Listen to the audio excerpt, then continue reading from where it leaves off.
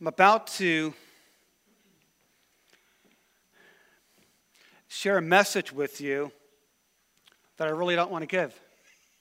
How's that for a start? I have been wrestling with the Holy Spirit for 2 weeks over this message.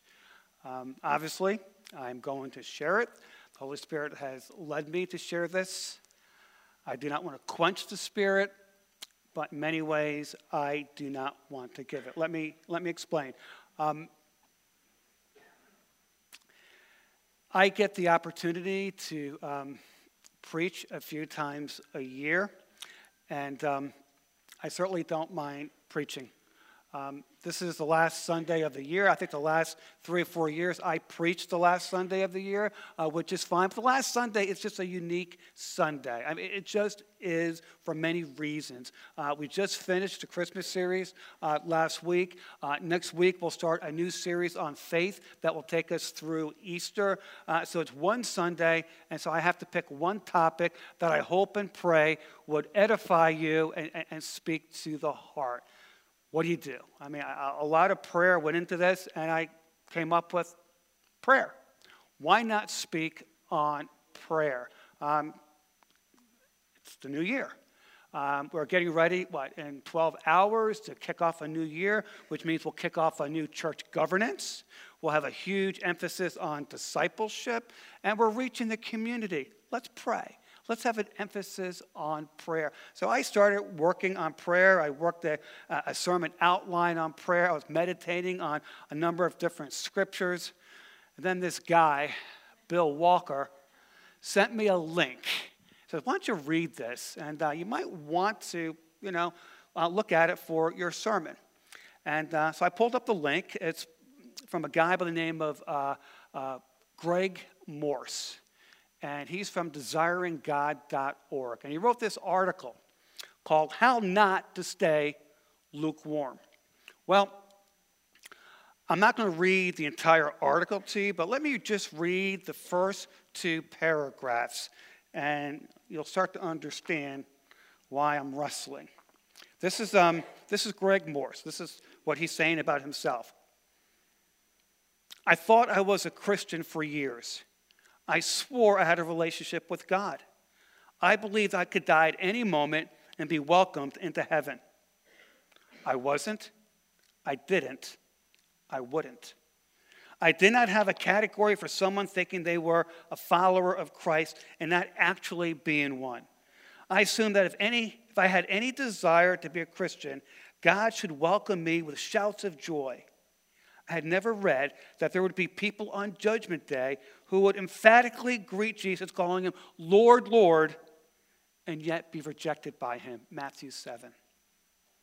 No one ever told me that people could do a lot of mighty works for God and yet still be lost.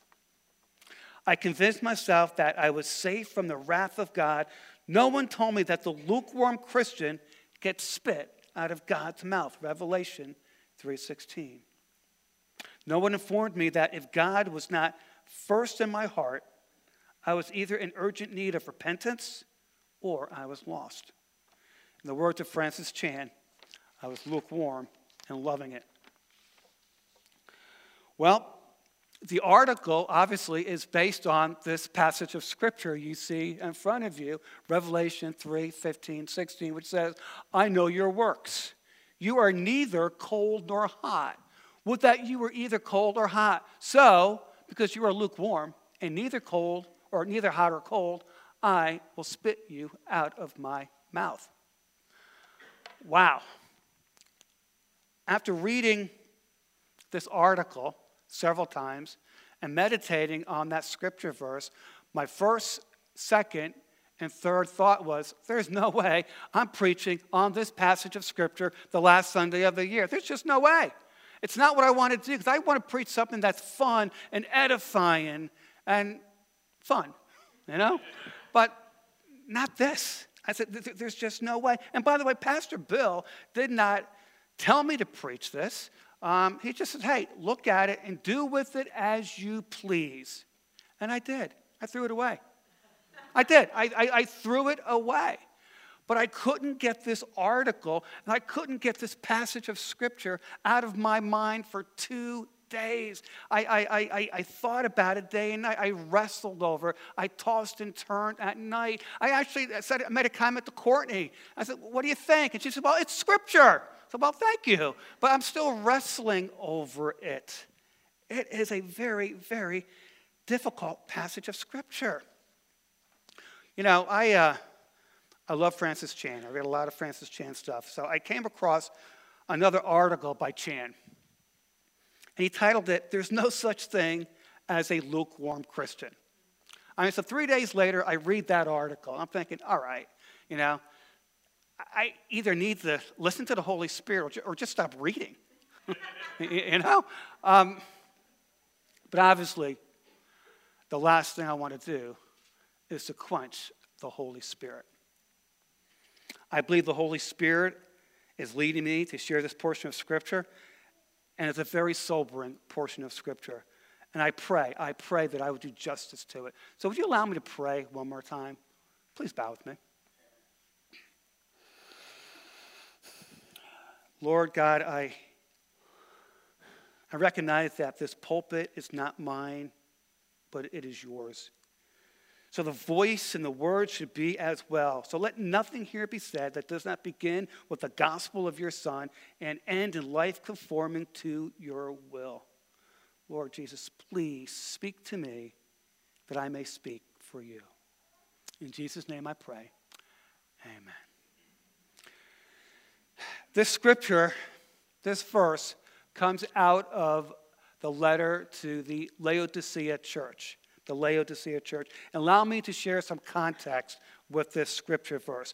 In the book of Revelation, the last book, and by the way, if you have your Bible, go to the last book. If you want to use one of our Bibles, please just pull it under the chair and go to page 1030. You will get to that scripture verse. So in the book of Revelation, the Apostle John addressed 7 churches in 7 different cities in the Roman province of Asia, now known as Western Turkey. Okay. Now, of course, the Church of Laodicea being one of those 7 churches. It was actually the last church that John wrote to. And these literal churches were threatened by false teaching. False teaching. So Jesus sent his revelation to John so John could build that church up and deal with the false teaching to resist the schemes of the devil. The false teaching was horrendous at that time.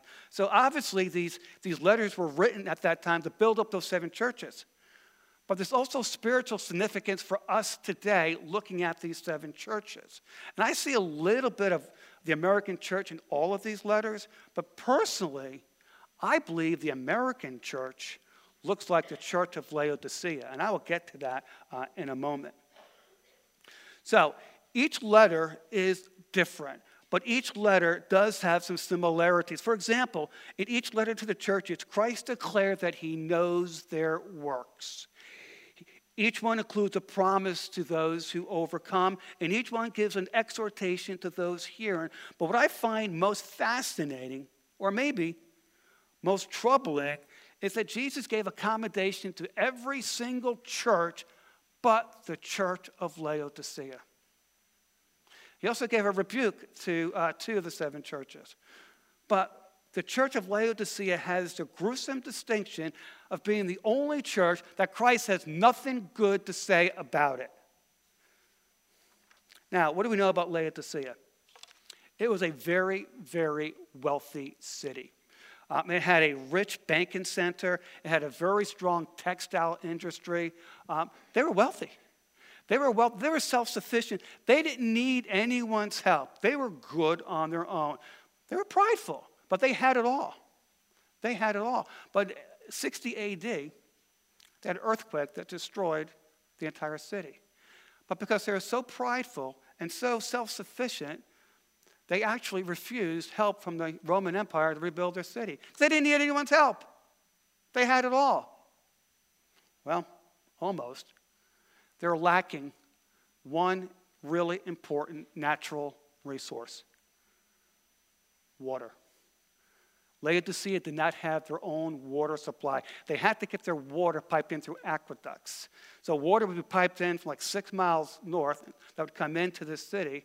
And the water, of course, would be piped. That's really cool, refreshing water. But by the time it got to Laodicea, it was lukewarm and full of sediment. Now, I'm telling you, cool water is refreshing to drink. But lukewarm water full of sediment is not. And Jesus tells the Laodicean church that they are just like their water. Disgusting. Whoa. He says, because you are neither hot nor cold, I will spit you out of my mouth. You can rest assured that the people of Laodicea got the message when Jesus used that phrase, you are neither cold nor hot. Because the church had fallen as low as a church could fall and still be called a church. They had no feeling about anything one way or the other. They were lukewarm. Let's face it. I mean, hot serves a purpose, right? It's soothing. Cold serves a purpose. It's refreshing. But for the most part, lukewarm is just disappointing or actually disgusting. I had an interesting illustration to share that happened to me this past summer. A little bit about Dennis. I don't drink hot beverages. If I'm really, really, really sick, I'll drink a cup of hot tea. I've never tasted coffee in my entire life. I haven't, I know. And that's 10 years in the Navy. Still have never tasted coffee. My beverage of choice is a Coke from McDonald's. It is. Don't judge me, all right? All right? It is. And you know, quite frankly, Courtney can attest to this, my wife can, I get a large drink every single morning. And this past summer, it was either late July, early August, a really, really hot day. I stopped, got my drink. I was driving to the office, and I received a call from our accountants in La Plata saying, could you drop by? So I drove to La Plata thinking I would be in the office 5-10 minutes, got out, left my drink there, spent 2 hours in the office. I came out, not thinking, got into my hot truck, took a sip, and it was disgusting. I couldn't get my car door open and fast enough to spit it out. All right? I mean, it was just disgusting. And have you ever seen someone or read about someone whose actions or lack of action actually disgusted you, just made you sick? This is what Jesus is saying about this church. Jesus is saying that nothing is more disappointing, nothing is more disgusting to him than a half-hearted, lukewarm, casual, mediocre Christian. He will spit you out. The phrase is actually translated projectile vomiting. That's what Jesus thinks of lukewarm Christians. That is a strong rebuke, is it not? That is strong. Do you see why I'm struggling over this message? This is strong and heady stuff. Now, look, for the time being, I am going to use the term lukewarm Christian, but I will address that shortly. But the question I want to pose to you this morning is this. Are you a lukewarm Christian? Right? Several years ago, Francis Chan wrote several characteristics of a lukewarm Christian. And we're going to look at these in a moment. And we're going to look at them very quickly. There's quite a few of them. I'm not going to spend a lot of time. But I want you to look at these things. And I want you to examine your life. Because over the last 2 weeks, I've looked at these things. And I've been examining my own life. And it's been difficult. So I'm not here to judge, but a disclaimer, okay? I just want you to examine your life. This is December 31st. This is a time of year where this is what we do, right? We're all checking our fitness. We're all thinking about joining the spa or the gym. We're all looking at our finances for 2018. I'm asking you today, this morning, to do a spiritual temperature check, okay? Just check your spiritual temperature. Just examine yourself. That's all I'm asking you to do. Second disclaimer. You're not going to like this. Okay, I didn't. Okay, so these are some characteristics of a lukewarm church. Ready? Lukewarm people attend church fairly regularly. It is what is expected of them, what they believe good Christians should do. What's a key word there? Expect it. All right? Expect it. You know, in Isaiah 29:13, we read, because this people draw near with their mouth and honor me with their lips, while their hearts are far from me. I love the songs Courtney picked out. It's about the heart. You're here because of your heart for the Lord. I'm going through these quickly, guys. Lukewarm people give money to charity and to the church as long as it doesn't impinge on their standard of living. If they have a little extra and it is easy and safe to give, they do so. After all, God loves a cheerful giver, right? Well, I can tell you, this is one of those that I've been wrestling with. All right? I'm going to brag on my wife for a moment. My wife, Kathy, is the most generous human being I have ever met. She'll give you everything. And the difference between Kathy and I'm good with her generosity. She sees needs. I tend to walk past them, you know. She sees them. But we've been looking at our giving, not to the church, but the giving in general. And we've come to the conclusion we give out of our abundance, not out of our poverty. So God is kind of working on our hearts. In Luke 21, 1 through 4, it's a story you all know very well. It says, Jesus looked up and saw the rich putting their gifts into the offering box, and he saw a poor widow put in 2 small copper coins. And he said, truly, I tell you, this poor widow has put in more than all of them. For they all contributed out of their abundance, but she, out of her poverty, put in all that she had to live on. Now look, this is not a stewardship message. I am not asking you to give everything you have, but this is what's I've been wrestling with, and my wife and I are wrestling with. We give out of our abundance. We don't give out of our poverty. Lukewarm people tend to choose what is popular over what is right when they are in conflict. They desire to fit in both at church and outside of church. They care more about what people think of their actions than what God thinks of their heart and lives.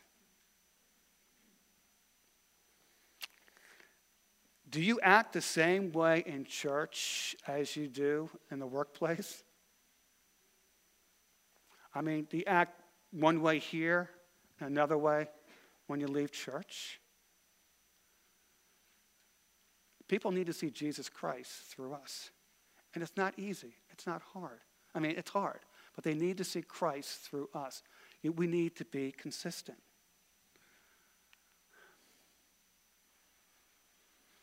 Lukewarm people don't really want to be saved from their sin. They want only to be saved from the penalty of sin. They don't genuinely hate sin and aren't truly sorry for it. They are merely sorry because God is going to punish them. Lukewarm people don't really believe that this new life Jesus offers is better than the old sinful one. Now, the Apostle Paul writes in Romans 6, 1 and 2, what shall we say then? Are we to continue in sin that grace may abound? Paul says, by no means. How can we who died to sin still live in it? God hates sin. Do you? Do you? Wow, a long time ago, maybe 12, 13 years ago, my wife and I, with another couple, started an outside small group.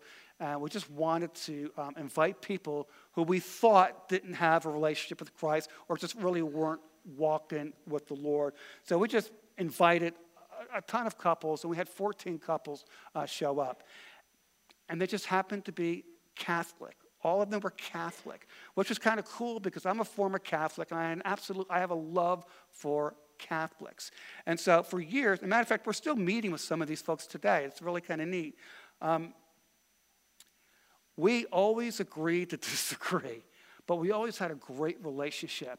But one night, this woman looked at me, and she pointed at me and said, you Protestants, you think all you have to do is pray a prayer and you're good. You never talk about repentance or sin. And I said, wow, if we're coming across like that, I apologize. You might be right. You might be right. I don't think we talk about sin enough. And sometimes we feel like we get this get out of jail card, free card, and we just pray a prayer and we're good. Yet Jesus tells us to repent. I don't think we take sin seriously. God hates sin. Do you? Lukewarm people are moved by stories of people who do radical things for Christ, yet they do not act. They assume such action is for extreme Christians, not average ones. Lukewarm people call radical what Jesus expected of all his followers. Radical for one person is different for another. I look at Matt and Caroline Edlin, and man, what they're doing is radical, And I am so thankful they're called to go overseas because I really don't want to go over there. But I hope that I would if God called me to do it. But God did call me to come out of the federal government and serve here. That may seem radical to you. Or maybe God's just calling you to join the First Impressions team. Amen. All right? Okay. You can pay me later, Blair. Radical is different. But, we have to kind of get out of our comfort zone a little bit and be stretched, okay? We can't sit in the sidelines and expect other people to do, quote, unquote, radical things. Lukewarm people rarely share their faith with their neighbors, co-workers, or friends. They do not want to be rejected, nor do they want to make people uncomfortable by talking about private issues like religion. I get it. Sharing your faith is hard. Nobody wants to be rejected. I think it's one of the hardest things you can do. I've been trained to share my faith, and it's still difficult. But I look at it this way. We may be the only Jesus people see. And if they don't hear from us, who do they hear from? Right? And someone shared with you. Look at the consequences if someone doesn't hear and doesn't know Christ. You're either going to spend eternity with Christ or eternity separated from Christ. Do you understand that? This should resonate in our hearts. This should resonate with us. I know it's difficult, but look at the consequences. Lukewarm people gauge their morality or goodness by comparing themselves to the secular world. Wrong standard, by the way. All right? They feel satisfied that while they aren't as hardcore for Jesus as so-and-so, they're nowhere as horrible as the guy down the street. Well, in Luke 18, verse 11 and 12, we read, the Pharisee, standing by himself, prayed thus, God, I thank you that I am not like other men, extortioners, unjust, adulterers, or even like this tax collector. I fast twice a week. I give tithes of all that I get. And yet, Jesus had the harshest words for the Pharisees. Right? Are you a Pharisee? Jesus had harsh words for the Pharisees. They were legalistic.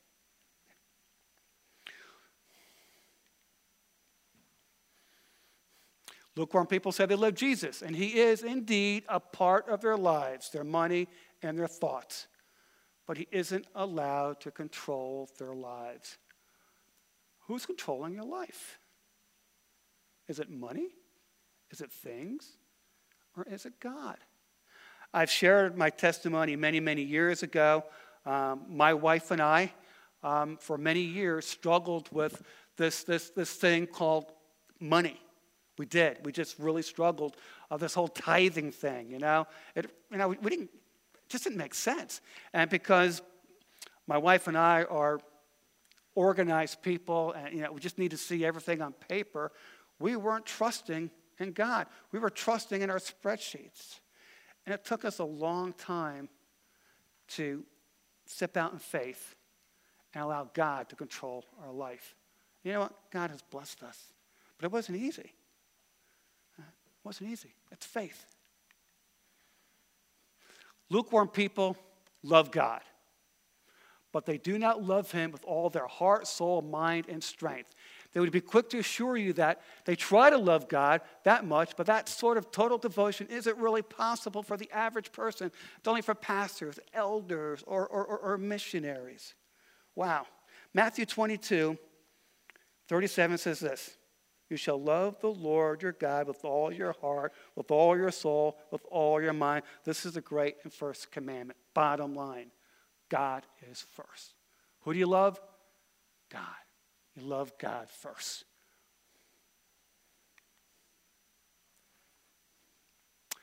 Lukewarm people love others, but do not seek to love others as much as they love themselves. Their love for others is typically focused on those who love them in return, like family, friends, and other people they know and connect with. There's little love left over for those who cannot love them back, and much less time for those who intentionally slight them. Their love is highly conditional and very selective, and generally comes with strings attached. Wow. It's easy to love people like ourselves. It is. It's easy to like people. It's easy to love people who like you. Not so with those who do not. In Matthew 5:43, says, you have heard that it was said, you shall love your neighbor and hate your enemy. But I say to you, love your enemies and pray for those who persecute you, so that you may be sons of your Father who is in heaven. For he makes his sun rise on the evil and on the good, and sends rain on the just and on the unjust. For if you love those who love you, what reward do you have? Do not even the tax collectors do the same? And if you greet only your brothers, what more are you doing than others? Do not even the Gentiles do the same? Pastor Thornley, who was the founding pastor of this church, used to tell us all the time, if you have an issue with someone, first thing you need to do is pray for them. He says, pray for your enemies. Why? It changes your heart. It is easy to pray for those you like. But it's hard when someone has slighted you or if someone's offended you. Yes, you need to go to them, but maybe the first thing you need to do is to pray for them. This is tough stuff, isn't it? Lukewarm people will serve God and others, but there are limits to how far they will go, or how much time, money, or energy they are willing to give. Yet again, the scriptures tell us that we are to go the extra mile. Not always easy, not always convenient. Lukewarm people think about life on earth much more often than eternity in heaven. Daily life is mostly focused on today's to-do list, this week's schedule, and maybe next month's vacation. Rarely, if ever, do they intently consider life to come. One of my favorite verses, it's actually one of my favorite books, is Philippians. Philippians 3:18 says, for many of whom I have often told you and now tell you even with tears, walk as enemies of the cross of Christ. Their end is destruction. Their God is their belly, and they glory in their shame with mind set on earthly things. But listen, but our citizenship is in heaven, and from it we await a Savior, the Lord Jesus Christ, who will transform our lowly body to be like his glorious body by the power that enables him to subject all things to himself. Those who are believers in the Lord Jesus Christ, we have a great reward. We're going to be with Jesus one day. I don't know about you, but this gets me through the hard days. And yes, I do think of eternity a lot. Now, I'm not ready to leave my family and my spiritual family here, but you know what? If I'm out of here this afternoon, I'm with Jesus, and I'm good with that. And if I happen to go this afternoon, and if you come to my funeral, would you please pray for Kathy, but would you rejoice for me? Because I'm telling you, I'm good. I'm good. But we should look forward to this. We should look forward to it. There's nothing wrong with looking forward to it. I'm not a citizen here. This is a temporary home. Life is like a vapor. It's going to be over just like that. But eternity with God is forever. How cool is that? Here's another one that I'm kind of wrestling with in my own life. Lukewarm people are thankful for the luxuries and comforts and rarely consider trying to give as much as possible to the poor. By nature, my wife and I, we're very thankful. We're very thankful. God has blessed me abundantly. He really has, and I give thanks all the time. But what's getting me is giving as much as possible to the poor. I am not suggesting we give everything, but giving as much as possible. I'm not there yet. I'm just not there yet. And I need to work on that. And I'm wrestling through that. Because you know what? It's all God's anyway. Right? I don't own anything. It's all His. Lukewarm people do whatever is necessary to keep themselves from feeling too guilty. They want to do the bare minimum to be good enough without requiring too much of them. I call that an attitude, okay? I mean, look, I just think you should always go the extra mile. It should be a mindset of doing whatever you can, whether it's serving God or serving people. You know, it's an attitude, you know? I'm going to move on. We're running out of time here. Lukewarm people are continually concerned with playing it safe. They are slaves to the God of control. And this focus on safe living keeps them from sacrificing and risking for God. I think the American church, we play it safe. You know, the churches that are really growing in the world are the persecuted church. You know, I know at times I play it safe. You know, I just need to sometimes step out in faith.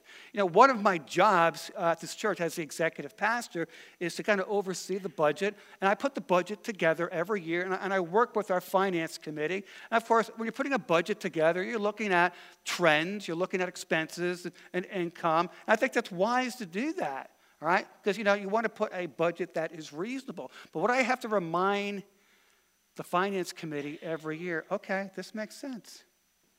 We need to step out in faith a little bit. All right? What can God do? All right? Let's stop playing it safe. And we kind of did this past year, and God has blessed us immensely.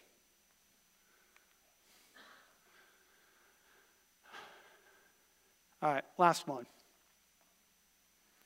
Lukewarm people do not live by faith. Their lives are structured so they never have to. They don't have to trust God if something unexpected happens. Why? Because they have their savings account. They don't need God to help them because they have their retirement plan in place. They don't genuinely seek out what life God would have them live. They have life figured and mapped out already. They don't depend, there's a key word, they don't depend on God on a daily basis. Let's face it, their refrigerators are full, and for the most part, they're in good health.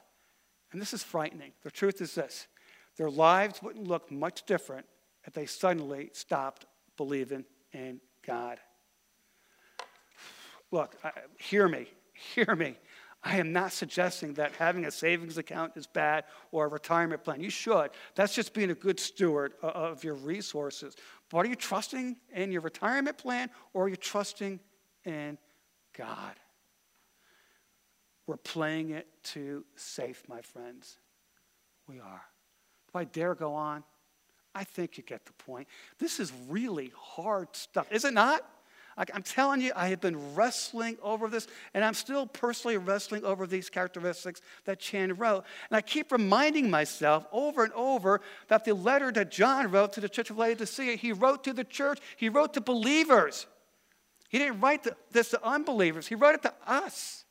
He wrote this to us. So the question is this: are so-called lukewarm Christians saved?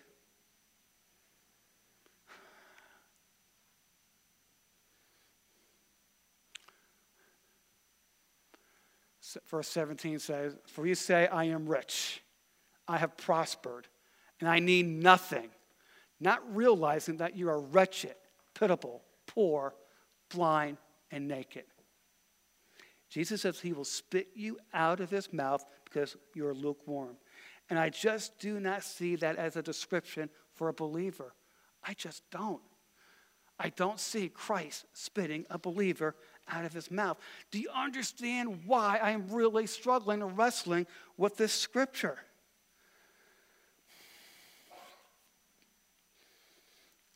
I was kind of kidding when I opened up my sermon saying I don't want to give this message. I really want to give it because I think it's important. The Holy Spirit's leading me.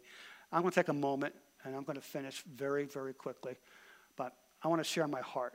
I'm really going to open up and share my heart why I believe this message needs to be shared today. 10, 11 years ago, there was a gentleman who came to church every Sunday. I mean, practically every Sunday. He was a regular. He actually sat in the back row to my right. He was there every single Sunday. I believe he was a member of our church. I don't know. Obviously, I don't know how much he gave, but I knew he was a regular giver. And he became sick. And he was put in a nursing home. And I don't know, sometime later, I received a phone call saying he has maybe a week to live. And Bill Holt and I drove down to Lexington Park to his nursing home with the idea of we're just going to pray for him. We're going to read some scripture and just encourage him because, you know, he's going to be in glory in a week or so. As we were sharing with him, red flags started to pop up. It's like, and Bill and I are, you know, almost like not talking, but we're understanding each other like, I don't think he's saved. I don't think he's saved. And so both Bill and I have been trained, evangelism explosion. So we asked those two diagnostic questions, you know, hey, if you were to die, do you know for sure if you're going to heaven? He wasn't sure. So I asked him, well, if you were to die tonight, and God said to you, why should he let you into heaven? This is what he said to me. I've gone to church all my life, and I'm a giver. Folks, listen, this guy, when I came to this church in 1995, he was already here. This man has been in this church for over 20 years, and if you know Pastor Thornley, he's very much like Pastor Walker. The gospel message was preached over and over and over, and for 20 years he heard the message in this church, and he didn't know Christ. Do you understand that? He did not know Christ. This is why John's writing to the church in Laodicea. He's writing to us. And I said, how could this be? How could a man sit in church and hear the gospel over and over and not trust in Jesus Christ? Well, Bill and I shared the gospel message. He prayed a prayer of salvation, and I prayed that he was sincere because 2 weeks later, I did his funeral. And I believe with all my heart that God had me there for a reason because he wanted me to see that. He made it very clear to me, never, ever assume that someone has a saving faith in Christ. And please, please, I don't want you to think that I'm saying I'm saved and you're not. I'm just saying I'm never, ever going to assume. My mentor, I've been meeting with Dr. Gerald Small for 13, 14 years. He's always given me books to read. Several years ago, we read this book called The Great Evangelical Recession. And this author made a comment that just startled me. And he said it was his opinion that in America, between 7 and 9% of the population were truly born-again believers. Did you get that? 7 to 9%. And since that time, I've heard other authors, other pastors pretty much say the same thing. Matter of fact, I know one local pastor made a comment and preached on this that he believed less than 15% of the people in Southern Maryland are saved. I don't know how you know that, but I do know this. I think the scripture will support that. In Matthew 7:13, we read, "Enter by the narrow gate, for the gate is wide and the way is easy that leads to destruction. And those who enter by it are many. For the gate is narrow and the way is hard that leads to life, and those who find it are few." Now, realizing that God only truly knows who's saved, I get that, but the scriptures support those estimates. That it's, whatever it is, 10, 15%, it doesn't matter. It's horrible. 1 out of 10 really know the Lord Jesus Christ. Now, please, I am going to close. I love the Lord Jesus Christ with all my heart and soul. I do. I do my best to make the Lord number one in my life. He is the most important thing in my life. He is. I fail miserably at it, but he's number one. I'll be real honest here. Number two is my family. I love my wife. I love my daughters. I love my sons-in-laws. I love my grandkids. I love my parents, my blood family. Second, they're the most important thing. And right next to them is my spiritual family here. Yes, I love the church, but I love this body of believers. I've been here for 23 years. I work, I live here. I love the people in this church. You're the most important people in the world to me. And just the thought of one day being in glory and not having one of you with me is unbearable. Now, please, I am not suggesting that I'm saved and you're not. All I am asking you to do is examine your life. Because I saw a man who spent 20 years in this church and he didn't know Christ. How can that be? But it was. But it was. Now, look. Jesus did not have anything good to say to the church in Laodicea, but he still loved that church. This is what he said. Those whom I love, I reprove and discipline. So be jealous and repent. Behold, I stand at the door and knock. If anyone hears my voice and opens the door, I will come in to him and eat with him, he with me. And what's really interesting about that is the illustration of eating. That denotes a personal relationship. You eat with people who you have a relationship with. Jesus just doesn't want you to know him. He wants you to have a relationship with him. And that's why he knocks at the door, and we just have to open the door and to trust him completely with our lives. My friends, in 11 and a half hours, it will be a new year. In 2018, we're going to celebrate many births. We're going to celebrate weddings in here. We're going to celebrate birthdays. We're going to celebrate a lot of things. We're also going to have funerals here as well. It's reality. It's reality. Do you know the Lord? Do you know the Lord? Maybe you know the Lord. I'm not trying to beat you up. Maybe you know the Lord, but maybe you have a child who's not walking with the Lord. Even though he's baptized or something years ago. All right, would you let us know so we can pray for your children? Or maybe 10 of these things resonate with you and you're questioning your own salvation. Please, please, please don't enter 2018 without knowing. Please see me. See one of the leaders here. See Courtney. There's some, Steve Salvas, I believe, is here. Do not walk away today without knowing for sure that you have eternal life. Fair enough? I'm done. Let me pray. Father, this has not been an easy message to give, nor has it been an easy message to hear and receive. But we're your disciples, Lord, your priests, and the priesthood of all who believe. Father, I just pray that you would bless this church. Father, I pray that if there's anyone here who isn't 100% sure, they would not leave this building without knowing. You desire that no one should perish. Lord Jesus, thank you for your incredible love. Lord, finish this message in our hearts. For it's in Jesus' name I pray. Amen. Hey, God bless you. Have a great 2018.